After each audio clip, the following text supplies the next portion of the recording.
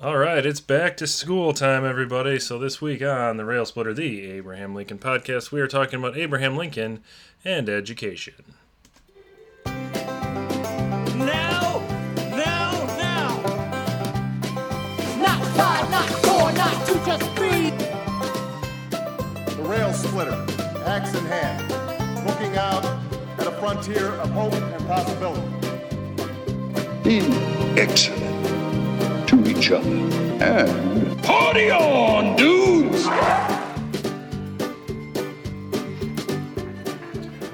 Welcome to the Rail Splitter, the Abraham Lincoln podcast. My name is Jeremy. With me this evening are Rail Splitter Nick.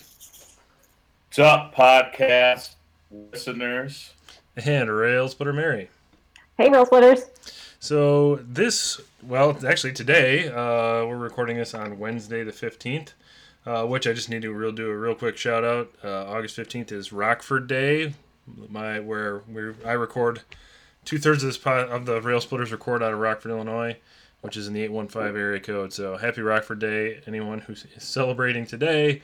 But today, for both Nick and I, was the first day of student attendance at the high school we both work at. So we kind of decided to build an episode around education because it is that time of year when everyone is going back to school and there's that excitement and nervousness and anticipation of what the year will bring for all of our eager learners.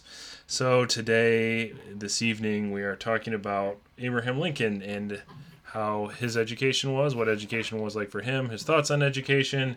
Probably talk a little bit about myths around his education and what it was not. All things educated as it relates to Abraham Lincoln. So, Nick, how'd the school day go? First day back? Only wrote 3 referrals. No, just kidding.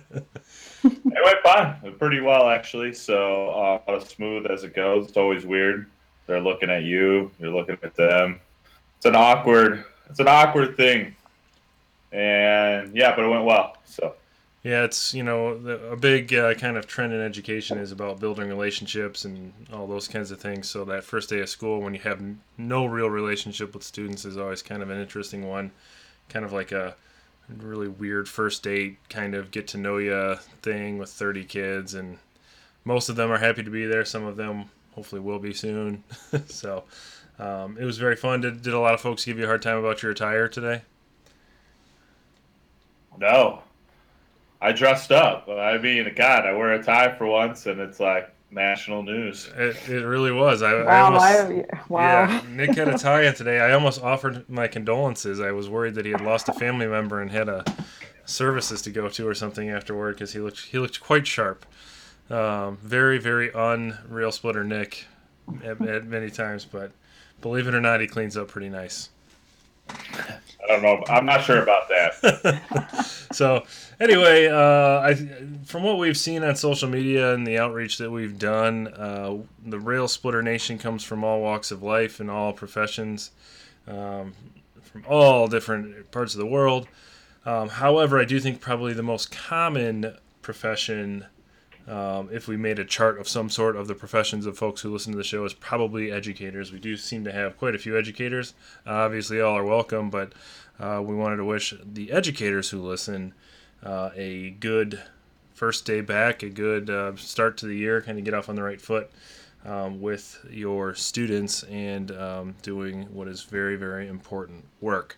So talking about Abraham Lincoln and education, I think I kind of want to start right off the bat by just mentioning, I think there's I don't know if I want to say it's a myth, but it's definitely something that gets blown out of proportion, which is the level to which Abraham Lincoln had formal schooling. It is absolutely true that he had very, very little formal education. A lot of folks think he had none. That's not true.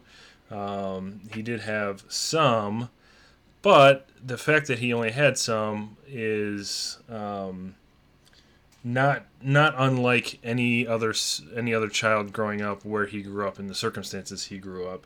The frontier public schooling was not something that was prevalent, certainly in the rural parts of the frontier. outside of big cities. So it would have been abnormal for a student to go through a series of 8 grades and then some sort of high school. Back in those days, it just was the public education system was just barely being born, was in its infancy for sure.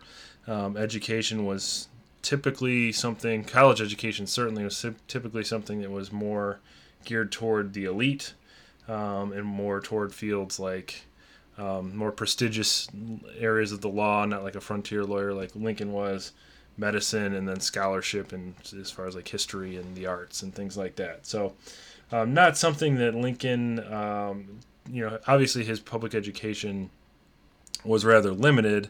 However, education occurs in many different ways. So we'll talk about a lot of the different ways in which Lincoln learned, who his different teachers were, both in school and out of school. And I think my argument or my position on this is more of he was a brilliant person because of his education, even though it wasn't a formal education.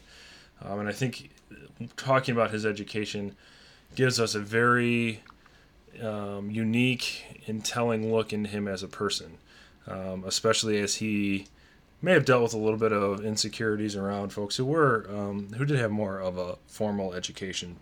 So starting early, when we're going back to the Kentucky days, Abraham Lincoln, as we know, was born in the Knob Creek area of Kentucky and lived there for about 8 years.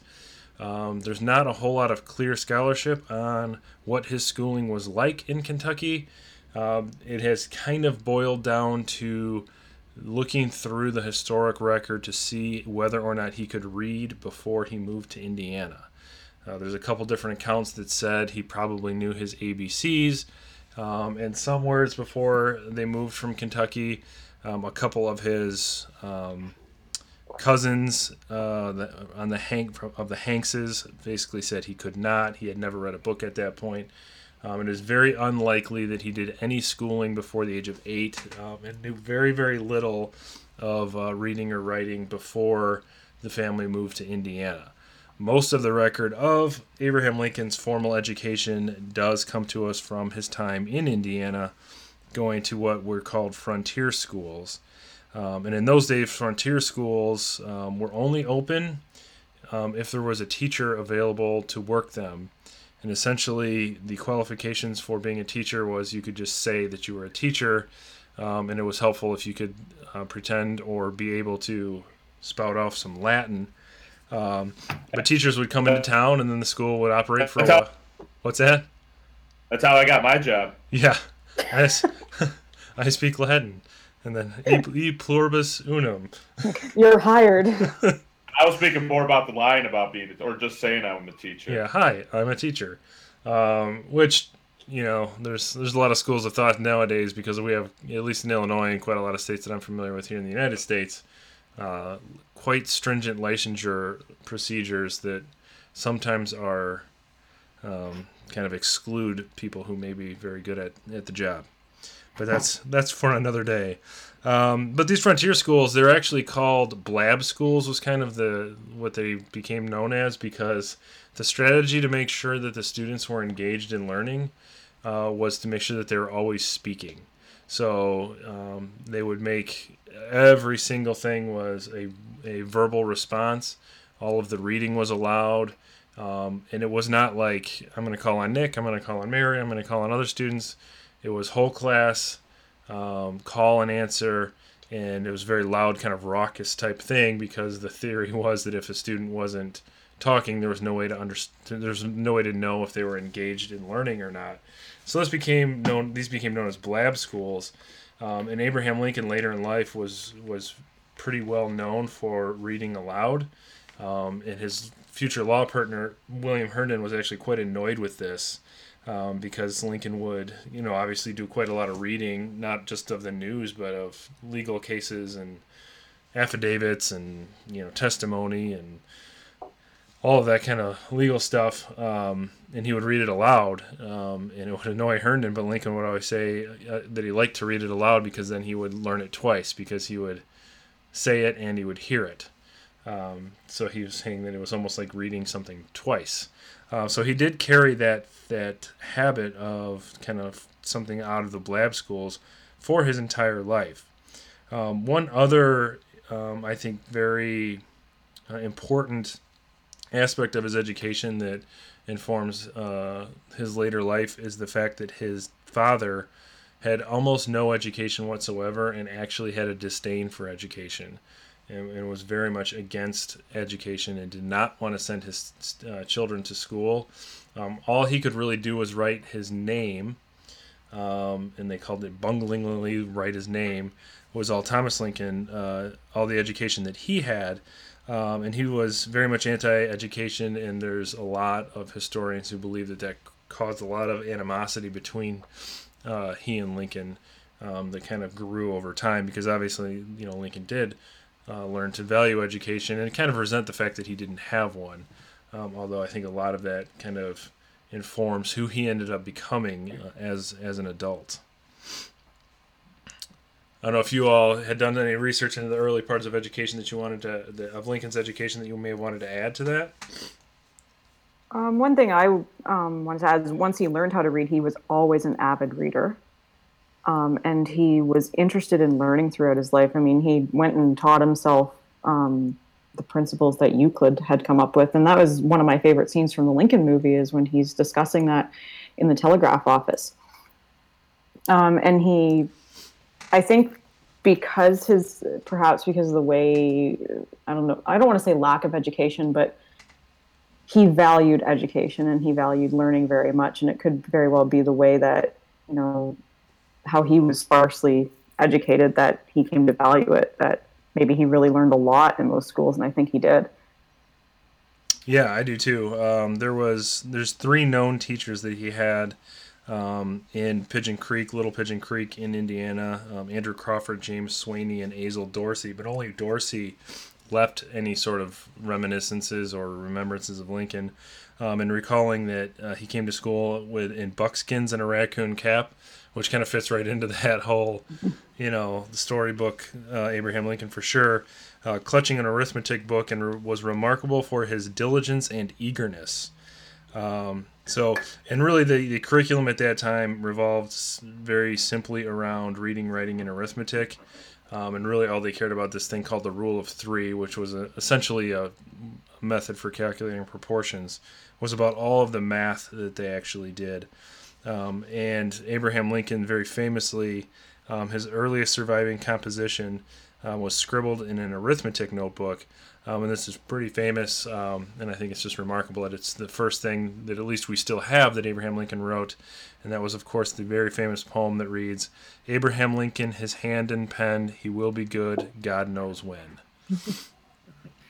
Which is it's a pretty good turn of phrase for like a 9 or 10-year-old kid. That's awesome.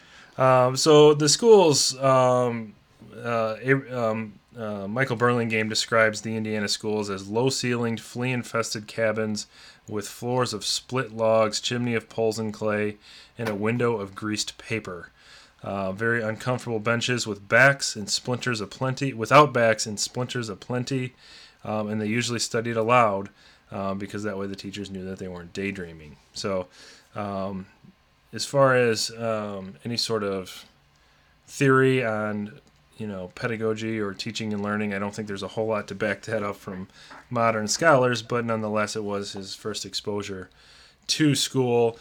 Grand total, most historians feel that he went to about a school year's worth of school, but it was spread out over a few years, so he would go for a few weeks at a time here and there. Most folks kind of, there's a consensus around it was probably about a school year, maybe a touch more than that. But it certainly wasn't like a first, second, third grade sort of setup to his schooling. Interestingly, what people remember Lincoln for in school was that he would write about cruelty to animals. He did not like cruelty to animals, and a lot of his early writing in school was against that, which in the frontier was probably strange because cruelty to animals was kind of normal or common. it was, it was and not even from a hunting standpoint, but just from like a hobby standpoint, because what else were they going to do, I suppose. He also was known for chastising his playmates for cruelty to their peers. And who knows how much of this is apocryphal, but this is from recollections of his playmates back in those days at school. Like, for example, and I love this story, there was a student named James Grigsby who had a bad stutter. And there was classmates who were tormenting him for his stutter, and Abraham Lincoln took care of him. And when the rough boys teased me and made fun of him for stuttering, Abe showed them how wrong it was, and most of them quit. Is what he said. So he was kind of emerging as a leader, but a leader for good, even as a child, which I just think that is such a great story. And this is from a record from James Grigsby himself, who was quite proud of the fact that Abraham Lincoln had stood up for him when he was being made fun of for having a stutter. And of course, that tells us quite a lot about who the man Abraham Lincoln would eventually become. Interestingly, too, one other subject that he tended to write on from time to time was temperance. So he was not a teetotaler, at least in policy. He was not a big drinker, but he did write about temperance in school, which is kind of a weird thing for like a 10 or 11-year-old to write about, but nonetheless, he did. And one other thing just about his schooling that he was very poor at, and he was poor at for his entire life, he was a terrible speller. Abraham Lincoln did not spell very well for his entire life. Now, we see a lot of his writing, and obviously, like the handwritten Gettysburg Address, everything is spelled correctly. But he did struggle with spelling in his law career, and he definitely had a hard time as a young person with spelling. But I think, sorry. No, go ahead.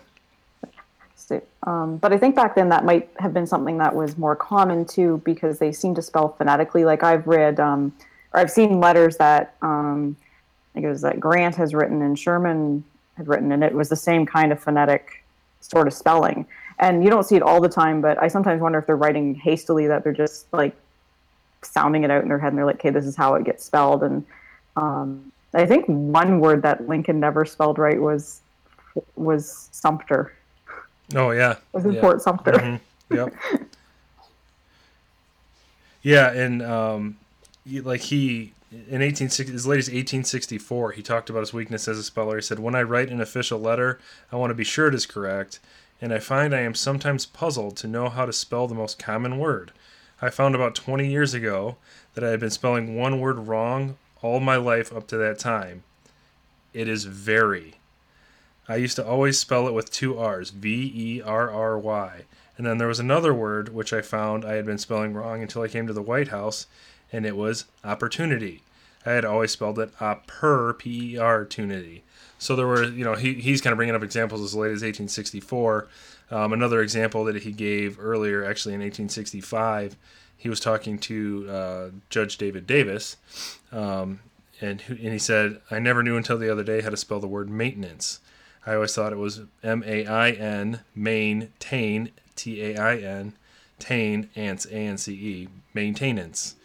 But I find that it is maintenance." So, we have documented accounts of him talking about his poor spelling, and I think, Mary, you're absolutely right. It probably came from him speaking colloquially, and his pronunciation of words was probably not the same as a lot of New Englanders, and they probably spell things differently. But for the fact that one of those brilliant writers and orators and thinkers in American history, up until he was the President of the United States, of course now it sounds a little more believable, but the President of the United States didn't know how to spell the word very. It's pretty crazy. Man, if he was sending emails 2018, man, teachers would be like, "This guy's an idiot." What a moron here! Don't you know what that little squiggly red line is? When you I love like teachers, like they read emails, and it's like that is the ultimate test of a person's IQ. Is they don't have one freaking grammar mistake in an email. Drives me nuts. I'm definitely not one of those because I can't spell. I have no idea where a damn comma goes, except for the Oxford comma. I'm an Oxford comma guy. I am an Oxford comma guy too.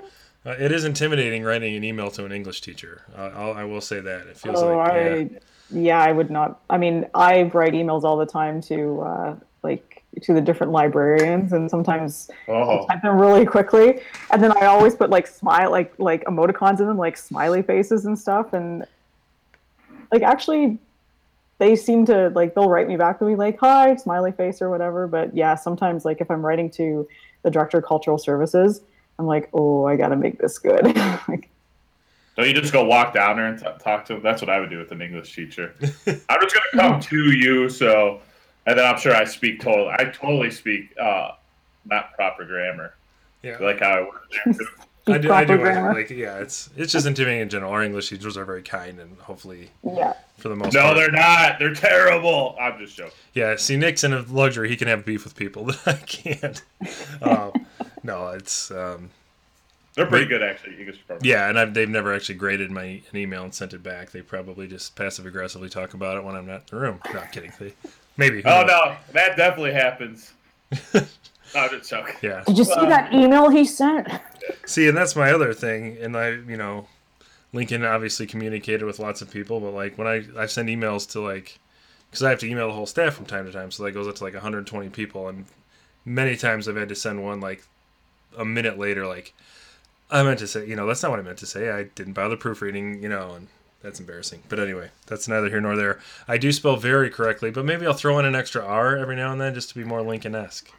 Just so I know and everybody else thinks you're an idiot. Yeah, pretty much. It's an inside joke. Just so I can give Nick the chance to be like, actually, Abraham Lincoln used to spell it with 2 R's. And Burns, because he's an avid follower. That's right. Yeah, Mr. Burns from the PE department at our freshman campus, which is soon to be reunified. See, the funny part, he's in PE, so he probably already thinks it's spelled with 2 R's. Oh, come on. He's probably the most well-read PE teacher in the United States. I'm willing to go out on a limb and say that. No offense to PE teachers. Mr. Burns is a very smart guy.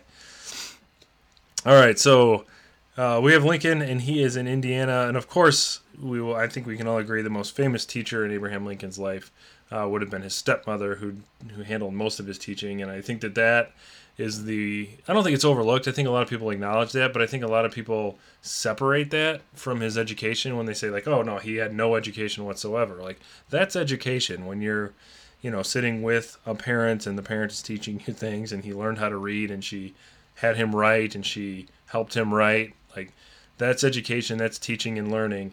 So I do think that that's often undervalued as far as what that meant for Lincoln, and that was education.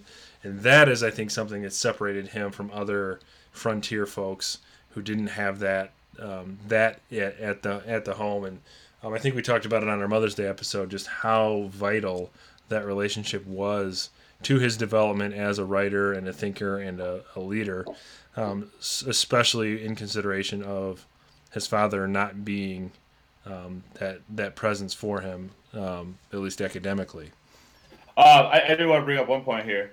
There's kind of 3 main components to when you're learning, taking in the knowledge, being able to think critically and work with that, and then to express it. And he was very gifted at expressing. I think part of that comes from his father, who has been documented as being a fantastic storyteller. So whether his father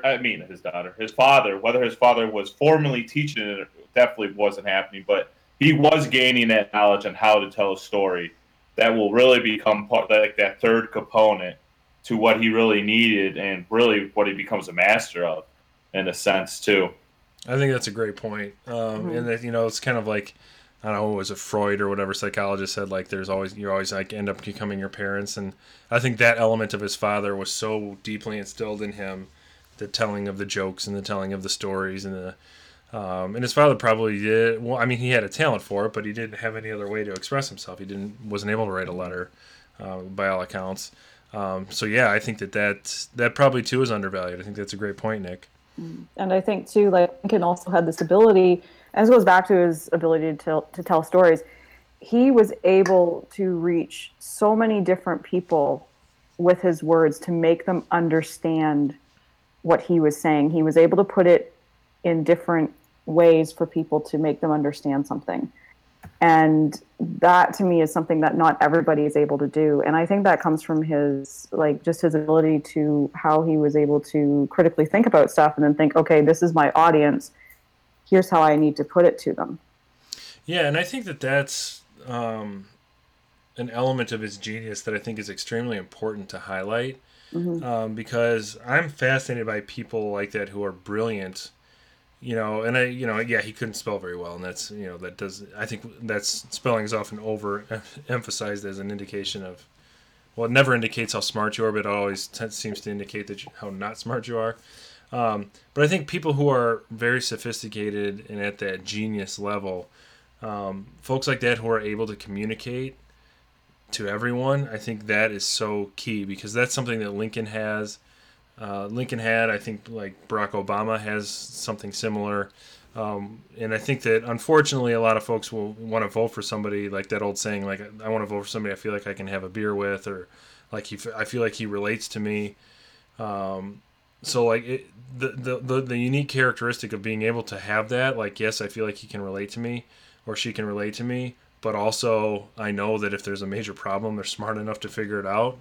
I think that those are the type of genius, you know, scholars or academics or whatever that become most accessible and successful. I think like Neil deGrasse Tyson's another example of someone who is obviously qualified in his field, but can speak to people who are not scientists in a way, even about science, in a way that makes it relatable and interesting, and can use stories and compare, you know, like he just has a way of communicating that I think is very similar, where Lincoln was similar, where, you know, he could quote Shakespeare off the cuff, he knew the entire Bible, he knew Euclid, but like he could explain it. If, you know, imagine trying to explain geometry to somebody who wasn't necessarily interested in math as a way of proving a point, and the way that he did it was like, it made sense and it worked.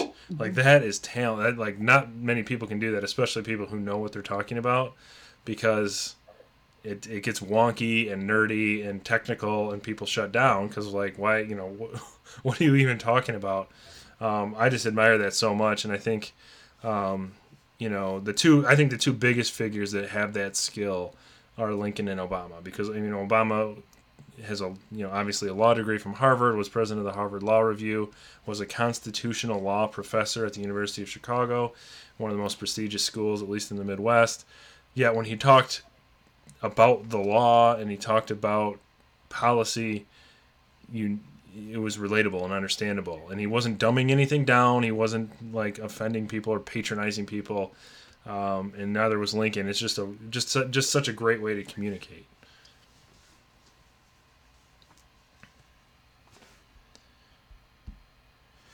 So, we got what he learned from his mother, what he learned from his father, and then, of course, I suppose you could say the other extremely important teacher in Lincoln's life was Lincoln himself. So moving on from his formative years into his adolescence, there's really no doubt that he spent quite a lot of time educating himself.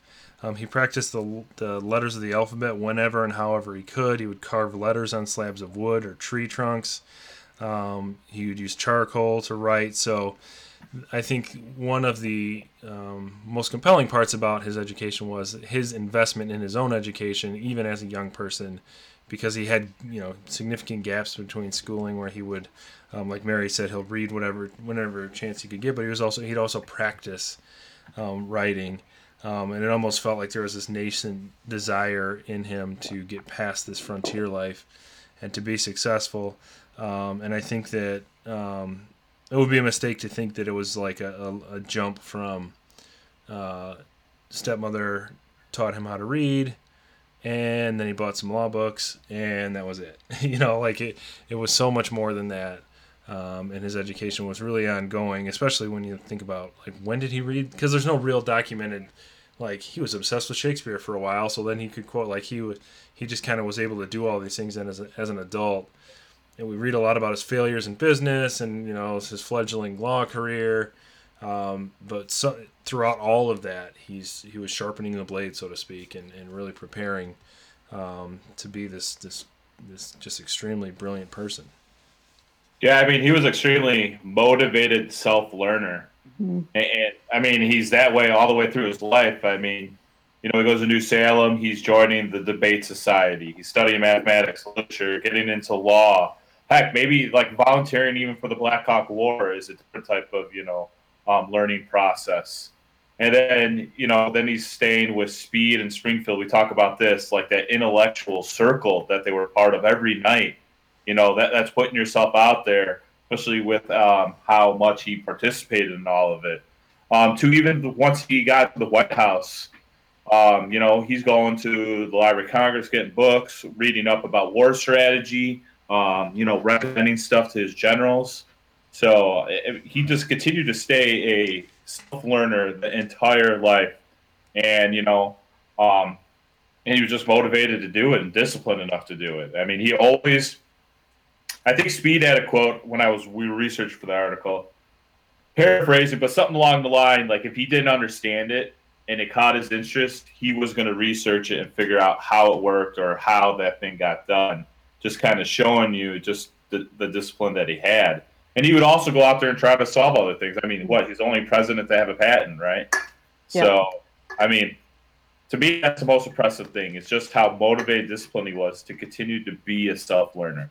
Yeah, well, that's what impresses me about him too. There's this whole thing where he reads Euclid.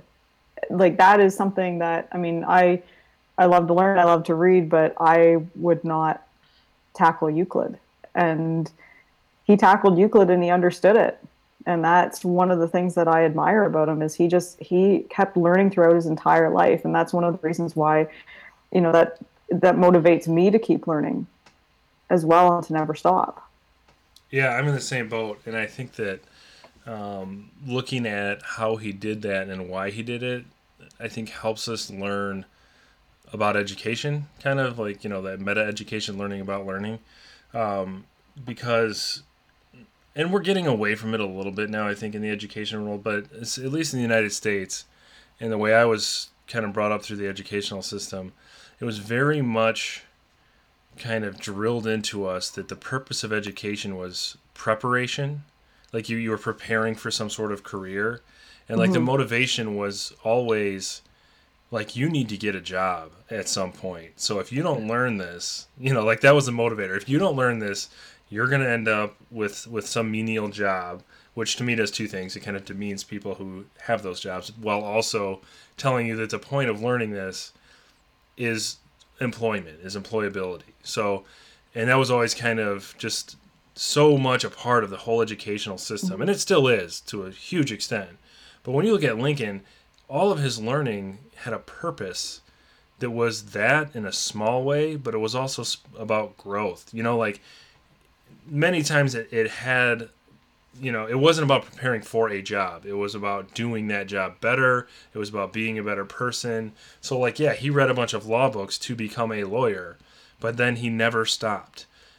He joined the debate team and he would research his debates. There was never an end to it where he's like, okay, now I am qualified to do this, right? It was always more and more and more. So, he was elected. He was the president-elect, and he realized he needed to learn about warfare. And so he picked up a bunch of books, so he read and taught himself as much as he possibly could about warfare, which to me is just so fascinating because even now when we would think about it, how would you prepare to be, to take on this huge task? You'd talk to people for sure, you'd bring in advisors, but I don't know if anybody would suggest well, you're just going to have to learn. You're going to have to, you're going to have to prepare and you're going to have to learn, so his education, the functionality of it was so much about personal growth and then being able to apply it as opposed to just acquiring something at one stage, stopping, and then starting this other stage where you use it, which is this big myth about education, I think in general. And that cliche is kind of a cliche, lifelong learner, but he embodies why that's an important thing. It's not just because learning is a good endeavor. It's because it's about growth, and you can actually become a better person and a better leader and a better whatever by engaging in that growth. And even in our profession, I think sometimes it's like nerdy to talk about articles and education and our craft and our jobs, you know. And I think Lincoln would show that that's not that. You know, he very much engaged in growth throughout his entire career. No, yeah. Go ahead, Mary. No, I was going to say, I completely agree. And it's the same way in Canada, too, where it's like you're learning for a certain job or like a career. And, growing up, the one thing that people always asked me was like, well, what are you going to do with studying all this stuff about Lincoln and the Civil War? And my response was just like, well, I enjoy it. And I think that's what Lincoln did, too, with some of the stuff, like, like when he read Euclid, that it was just something he enjoyed and he wanted to do. And then he applied it in just great ways. Exactly, yeah. And some of that stuff that you learn kind of outside of what might be your career is what helps you in that career, helps you in life, or helps you analyze stuff a little bit better. And that's why I'm a huge advocate of lifelong learning, is because you never know when you're going to bring all that stuff in that you've been reading about. Mm-hmm. I hear that. I bring WWE into the classroom all the time. It's perfect. So much you can learn from it. Everybody gets a network. $9.99. SummerSlam this Sunday. We need to get him as an advertiser for the show. I think so too. So, and I hope Nick was happy. Our team decided to structure the whole first day around wrestling. This is true. Oh. I did appreciate that. I didn't see it in the group text till later, and there was another conversation going on. So I did appreciate that. So, but yeah. So our theme, one of our themes this year is it's kind of hokey, but be a champion. Every kid deserves a champion. So, sometime this year, Rail Splitter Nick might end up with the championship belt that we are now circulating around our staff for people who are championing our kids. So I can't wait to see what his walk-up music's going to be to come get the belt. I get to pick it. Yeah, that's a Rail Splitter exclusive, a surprise for everybody. When you win it, you get to pick your music. So we had So two members of the faculty know. That's true. Yeah. Me and Mr. Burns. That's right. That's right. We might have some others. Who knows? So anyway, I feel like I kind of talked a lot so far. What did your guys' research come up with as far as Lincoln in education? Oh, what else did I have to add? I put something like kind of his style. I think he was very good at like incorporating like everything that he learned from his father to the books to his problem solving. And he was able to use that to really, when he presented something or he made a case for stuff, he always had like an argument with substance behind it. It just wasn't catchphrases or phrases to get people. Now, he might hook you with a story, which you see several times in, the movie Lincoln, we've talked about. But then he always had, he did in-depth research because of this stuff, and he did have logical arguments to back it up.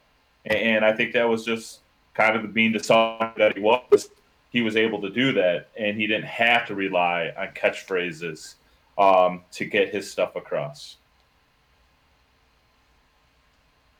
Totally agree. That's an awesome point. And then I think that's it, really. That I was scrambling to do all this, to be honest.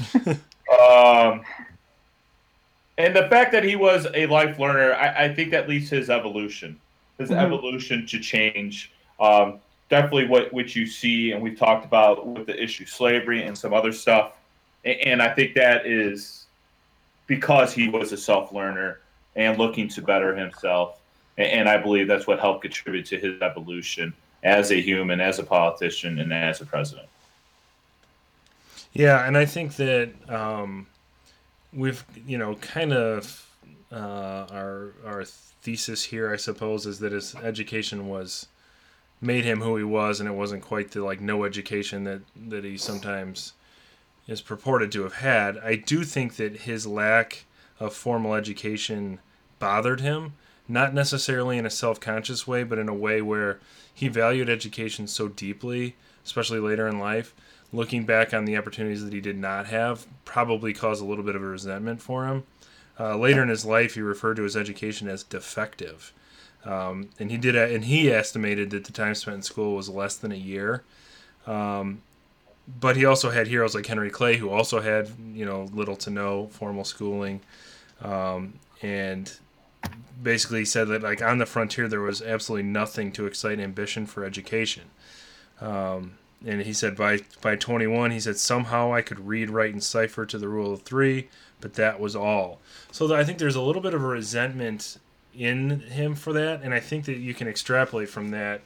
That may have fueled his abolitionist beliefs, because he wasn't a politician at the time where he could have championed compulsory public education for all. He could not have advocated for K-12 education, especially for low-income folks. Like, that just wasn't a political issue of the day. It wasn't an issue for him even to get behind. It wasn't even an idea really yet to really have the public school system that we have now. But I think he did notice the vast difference in opportunity for people who grew up like him and people who grew up with wealth, and for people who were enslaved. And those two, poles, those two opposites, and where he stood in that spectrum, I think did fuel his human rights beliefs, his beliefs about who should have access to what. And I think you can extrapolate quite a lot of what he felt about his want for education, and how he kind of had to supply it on his own, and how he felt that was just not right and unfair. There's a really good quote from 1832 where Lincoln talks about that, where he says, upon the subject of education, not presuming to dictate any plan or system respecting it, I can only say that I view it as the most important subject which we as people can be engaged in, that every man may receive at least a moderate education and thereby be enabled to read the histories of his own and other countries, by which he may duly appreciate the value of our free institutions, appears to be an object of vital importance, even on this account alone, to say nothing of the advantages and satisfaction to be derived from all being able to read the scriptures and other works, both of a religious and moral nature, for themselves. I think I love that quote. I actually have cards. I like to give handwritten cards every now and then at work. And that's there's Abraham Lincoln on the front, and then when you open up in the middle of the card, it has that quote. Not the whole thing, but the education is a principle which we, as the most important that we as people can be engaged in, or whatever, however that was phrased. I really like the quote, but I think the first part of it, when he says, like, we as a people to be engaged in, I take that to mean we as a nation, we as a collective to be engaged in. And a lot of this is because I'm a public educator, and obviously I believe deeply in the public education system. The last half of it, I think, is he, kind of tempering it politically, maybe to fit this idea of, individualism, and, every, he says man, but every person having the ability to read. But I really like that we as a people can engage in. He doesn't say, like, this is not like a do your homework kind of thing, or like you need to be engaged in your education. Him saying we as a people can be engaged in, so that it is collective, and it is something that a society does, that education is something that we all do, as opposed to something that a person does. That's an important element of it for sure, and I think you need one. You have to have one in order to have the other. But yeah, I do love that that we as a people can be engaged in, and I take that. I mean, as a public educator, that means a lot to me. Yeah, it's one of my favorite Lincoln quotes. And just the one thing that I found when I was doing my research was I kind of looked at how he valued education and some things that he might have done during his presidency that showed that. And the one thing that I found was the Morrill Land Grant Act of 1862. And it was added to in 1890. But this act that he signed on July the 2nd, 1862, allowed for the creation of land grant colleges in the U.S. using the proceeds of federal land sales. So as I said, the first part was enacted during Lincoln's presidency in 1862, and the second part in 1890, and it's also referred to as the Agricultural College Act of 1890. And so Lincoln the act was, I think Lincoln had envisioned it, not only would these institutions teach scientific and classical studies, like, kind of like at West Point and any other colleges that had been established, but also agriculture. in order to promote the liberal and practical education of the industrial classes in several pursuits and professions in life. So the first land-grant institution was Kansas State University, established in February of 1863. But my favorite, and I'm biased here, was established in 1870. The Ohio State University was a land-grant university, and it was originally called the Ohio Agricultural and Mechanical College. And I just thought that one act was something that showed how Lincoln valued education and getting different types of education. So adding agriculture into that, you know, in addition to like classical studies and like science, like the medical schools, the law schools, places like West Point where they taught military, just adding into that to allow people to do more with their lives. And I don't think that contribution to the education system in the United States can possibly be understated. Like the entire college system as we know it is structured because prior to this it's private schools for the elite. It's, you know, Ivy League's very small amount of colleges. They're very small, very exclusive. And really this is a huge turning point for creating at the university level public institutions of higher learning. And that importance is it really cannot be understated. So any sort of college education, including private schools, because private schools, have, now had another model, competition in that regard helped a little bit.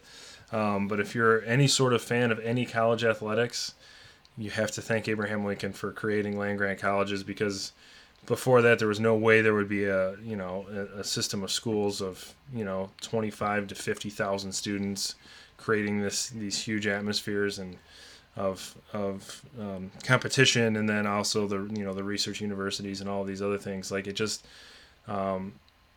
would not have happened. And even the scholarship at many of these schools prior to this was not research. The research wasn't happening there until the land-grant colleges were able to create bigger systems in order to handle it. So we only have one here in Illinois, the University of Illinois.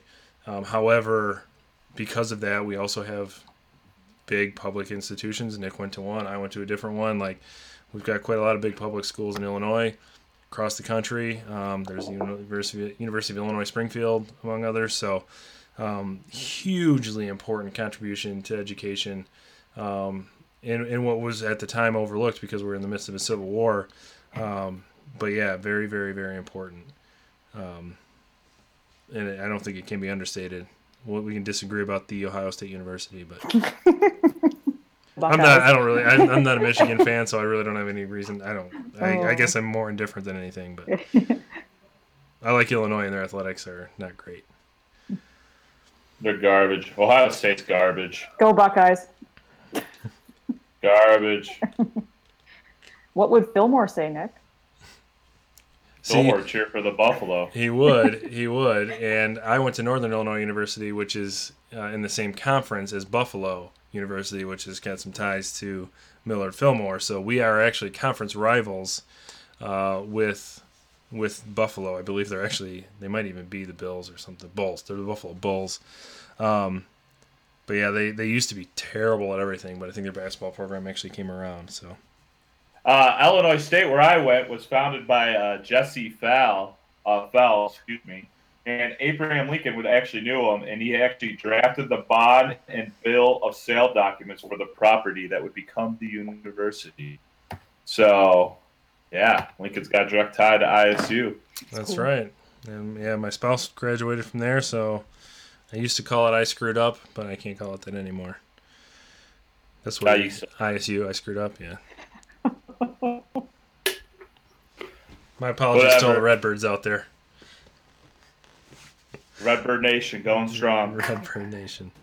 So, yeah, and I do think that as far as public policy, presidency-wise, the land grant was certainly the biggest contribution that Lincoln made to education. So hopefully you enjoyed kind of our trip that we took you through Lincoln's education, Lincoln's kind of how he embodies what we hope to all be in learners, and then a little bit about his public policy contributions to education, certainly public education. So feel free to tweet us or join the Facebook group and talk about any of these issues. Feel free to throw your favorite Big Ten team on there, because I believe those are all land-grant schools except for Northwestern. And apparently Indiana University is also not a land-grant school. But anyway, if you want to get in on this, like, very, very mild-mannered, good-natured trash talking about Big Ten athletics, you're more than welcome to join us. This week, or actually not this week, but every week, we have 2 weekly features. The first one is called Of the People by the People, where we share a favorite social media post of the week. Do either one of you want to go first with that? I go first. Today, I found on the Facebook thing, I was just looking at it, and I think it was John who posted this. And it's an article from the St. Louis Today. And basically it's talking about the Abraham Lincoln Presidential Library Museum Foundation. They have put out there that they are seeking auctioneers to sell some items from the taper. What's the proper way to say it? I think it's taper. Collection. Taper. Yeah. So they're still $9.7 million short. October 2019 is the money due. So this doesn't mean necessarily that it's a done deal, but it's kind of interesting. It's been in it. We've talked about it a couple times. That's the 2 main things from that collection are the blood-stained gloves and a top hat, which is believed that Lincoln wore. So not even 100% certain on that. A little background: it was purchased 2007, $25 million. They had to borrow $23 million, and they're kind of chipping away. There's a GoFundMe page out there. $10,000 have been contributed to that from 213 people. So I think this is kind of a political move to give them some leverage, put some pressure on some different things. It sounds like in the state of Illinois. I guess there's something out there. What did I see here? I got something down. There's a $5 million like set aside in like a tourism promotion fund that the paper mentioned might be an avenue to help with some of that, hoping that they put that up, and then that leads to more private donors. So in the news, I think it's kind of fascinating. I think Dr. McDermott brought up an interesting point on how the foundation went and got this and why you paying this much. You don't even have official documentation that he did wear the hat. I mean, there's a lot of fascinating stuff with this, I think. So I think so too. I mean, there's all kinds of avenues to go with it. Like I really want to go down the Indiana Jones road and just say, like, these things belong in a museum. They don't belong in personal collections. Yeah. My hope is that they can afford $9.7 million, because that's not a huge amount of money for the very, very rich. I'm looking at you, Steven Spielberg. Just cut the check, man. Just give us the 9.7.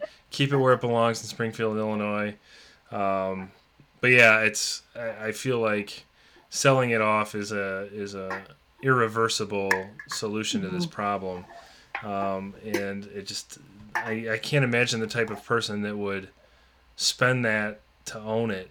And it belongs in the museum, and I have no problem whatsoever when I'm in a museum and there's a little thing in the corner of the write-up that says property of, or donated by, or thanks to, and then the person who spent all the money on it. Like, it can still be yours, I suppose, but keep it in the museum where it belongs. Mm-hmm. I think that those things really should be of the people, to go with the brand of this here segment. I agree. Mary, I agree. I also think there's a fascinating element to this too, the purchasing of artifacts for, you know what I mean? Yeah. And how that's done, which I think is underlining all this, that we don't quite have all the facts to, which I find very fascinating. Yeah. But sorry, I didn't mean to cut you off there. No, I was going to say the purchasing of artifacts. I once worked in the museum field, and like the purchasing of artifacts, at least in Canada, is something that's kind of shady, whether you do it, because you don't know where they're coming from. So most of the museums in Canada rely on donations. There's not too many purchases that are made at all, and there's not a lot of auctioning that goes on either with stuff. And that's how it should be. It's so crazy, especially with like sports stuff now. That's like such a craze, and like, you know, then the people who get obsessed with like making people write their name on it. Like, it's just so strange to me that like that's the personal connection that you want to have. Like, hey, I have this jersey with your name. Like, if you could write your name on it, it would add the value to it, as opposed to like having a conversation and just saying like, hey, I'd like to thank you for for doing what you do or whatever. But anyway, I mean, to me, I don't think you can put a price on anything from history, especially something, you know, like to do with Lincoln or the Civil War or whatever, or just other areas of history too. Like, you can't really put a price on it because people can learn so much from it, and it's sometimes all we have from that time period. You know, the one, and I think we've talked about this in the show, the one little example of this very thing happening that I do kind of enjoy, I think it's kind of an endearing story, is when Edward Everett's copy of the Gettysburg Address was up for sale. They did a penny drive throughout Illinois where school children put in spare change, put in their pennies, and then they raised like 20% of the money or something, and Marshall Field paid for the rest of it kind of discreetly. So like it was kind of like Illinois bought this and it's for, you know, now it belongs to Illinois, when really there was a giant benefactor also, but we all, you know, this was obviously well before I was born, but you know, kids got to feel like they contributed, which is kind of cool. That's very cool. All right, Mary, did you have a social media post? I do. This one comes to us from I think all had you know, social media posts from him. Lincoln Belongs to the Ages tweeted something really interesting today. It was an article about this mobile library that goes around his area of Ohio, so the Canton area. And it happens to, one of its stops is a juvenile detention center where it visits bi-weekly. And it also makes other stops elsewhere to give people access to books and other library services that they might not otherwise have easy access to. As somebody that loves reading and also works in a library, this article made me really happy to read this. I thought it was very positive. So at the detention center, the kids are reading more in their downtime, which is great. And there's been a book club started with 2 groups, 12 students in each, and it's going to start in September, where they're doing the book club thing. The other thing about this post is that Lincoln Belongs to the Ages. He's also at Mr. Lincoln on Twitter. He had a really cool Lincoln quote, and I think it ties in perfectly, not only with reading, but also with education too. So what we were talking about in the show. A capacity and taste for reading gives access to whatever has already been discovered by others. It is the key or one of the keys to the already solved problems. And not only so, it gives a relish and facility for successfully pursuing the yet unsolved ones. And this was a quote that from a speech Lincoln gave on September 30th, 1859 to the Wisconsin State Agricultural Society. Cool. I like it. My social media post was from someone I follow on the Rail Splitter Twitter account named Lance Mosier. His Twitter handle is @Mosier_HistGeek, like History Geek, HistGeek. This is very simple. Your guys' were a little bit more Lincoln and a little deeper than mine. I just thought he posted a really cool photo. Today was also his first day of school. He's a teacher in Omaha, and he just showed an open door to his classroom, which I think is just kind of a cool image. But he's got Frederick Douglass posted outside his door, and then like a cardboard cutout of Lincoln in the corner of his classroom in the distance. So kind of a cool picture just of a, you know, beginning of the year. I like his style with the whole Lincoln thing. Apparently their name plates are much more sophisticated than ours because it looks like he's got a giant metal nameplate with his name above his classroom door. But Mr. Mosier, I hope you're having a great start to your school year with your 8th graders.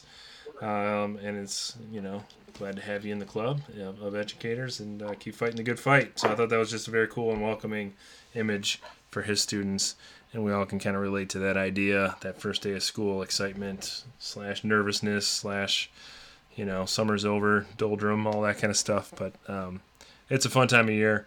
Our principal secretary, who kind of, you know, principal secretaries, it's pretty well known, run buildings. She called me weird yesterday because I said I liked the first day of school. She's a little snarky. I used to love the first day of school. Mm-hmm. You got your new supplies. You get to meet Mr. Stangy. Yeah. I'm sure I was the best part of their day today. Hashtag Team Nick. Yeah, That's that's right. right. So, I asked them all who's your favorite rail splitter, and believe it or not, they said me. So that's like 150 kids right there. all right. I guess, man, I need to meet those kids. So, all right. And I hope one of you has an example for This Week in Lincoln, because I do not. This Week in Lincoln is our weekly feature where we talk about an example of Abraham Lincoln showing up somewhere other than a history book or a documentary film or something like that, usually in pop culture. My explanation was hopefully enough of a stall for my coworkers to come up with a This Week in Lincoln. The best suppository is hashtag Lincoln Lunacy, which is not ours. It is Dr. Stacy's, and it is awesome. What do we got? I can pull something out of the hat. All right, out of the old top I'm hat. gonna let Nick. I saw and Eric Lee posted a Facebook site. This was August 7th, and it was from the display, the Cubs Cardinals exhibit that was at the Lincoln Museum down there, and it is a baseball card where it says Abe on the front, on the back. It says it's like a baseball card setup. So I did not get a chance to go see that traveling exhibit. I don't think when I was I did. Yeah, I did see that. I didn't see the baseball card, so I don't know why I missed that. But it's cool looking. So it's set up, and it has like his nickname in the back, Rail Splitter, there too. So it's just a cool little thing. Kind of breaks down, like, you know how you get the stats on baseball cards. It kind of breaks down the year and what team he was, so the political party, and what office he was in. So, I mean, what he ran for. It actually has win-loss mark there. So, kind of a cool thing. Thought it looked cool. Need to get a hand on one of those somehow. So, Dr. Cornelius, if you're listening to it, to send that to Harlem High School, 1 Husky Road, McChesney Park. That's right. 6/11/15. All right, so we hope you enjoyed this back to school episode. If those of you who are starting school years, best of luck to you in your educational endeavors. We do say back to school, but I think as Abraham Lincoln provides us examples, learning never stops, and it never starts. It is an ongoing process, so hopefully we can learn like Lincoln as we kind of embark upon this journey called education. So once again, we hope you have enjoyed today's show about education. For Rail Splitter Mick and Rail Splitter Nick and Rail Splitter Mary, I am Rail Splitter Jeremy signing off for this week and reminding you to continue to walk the world with malice toward none and charity for all, and we will see you next week.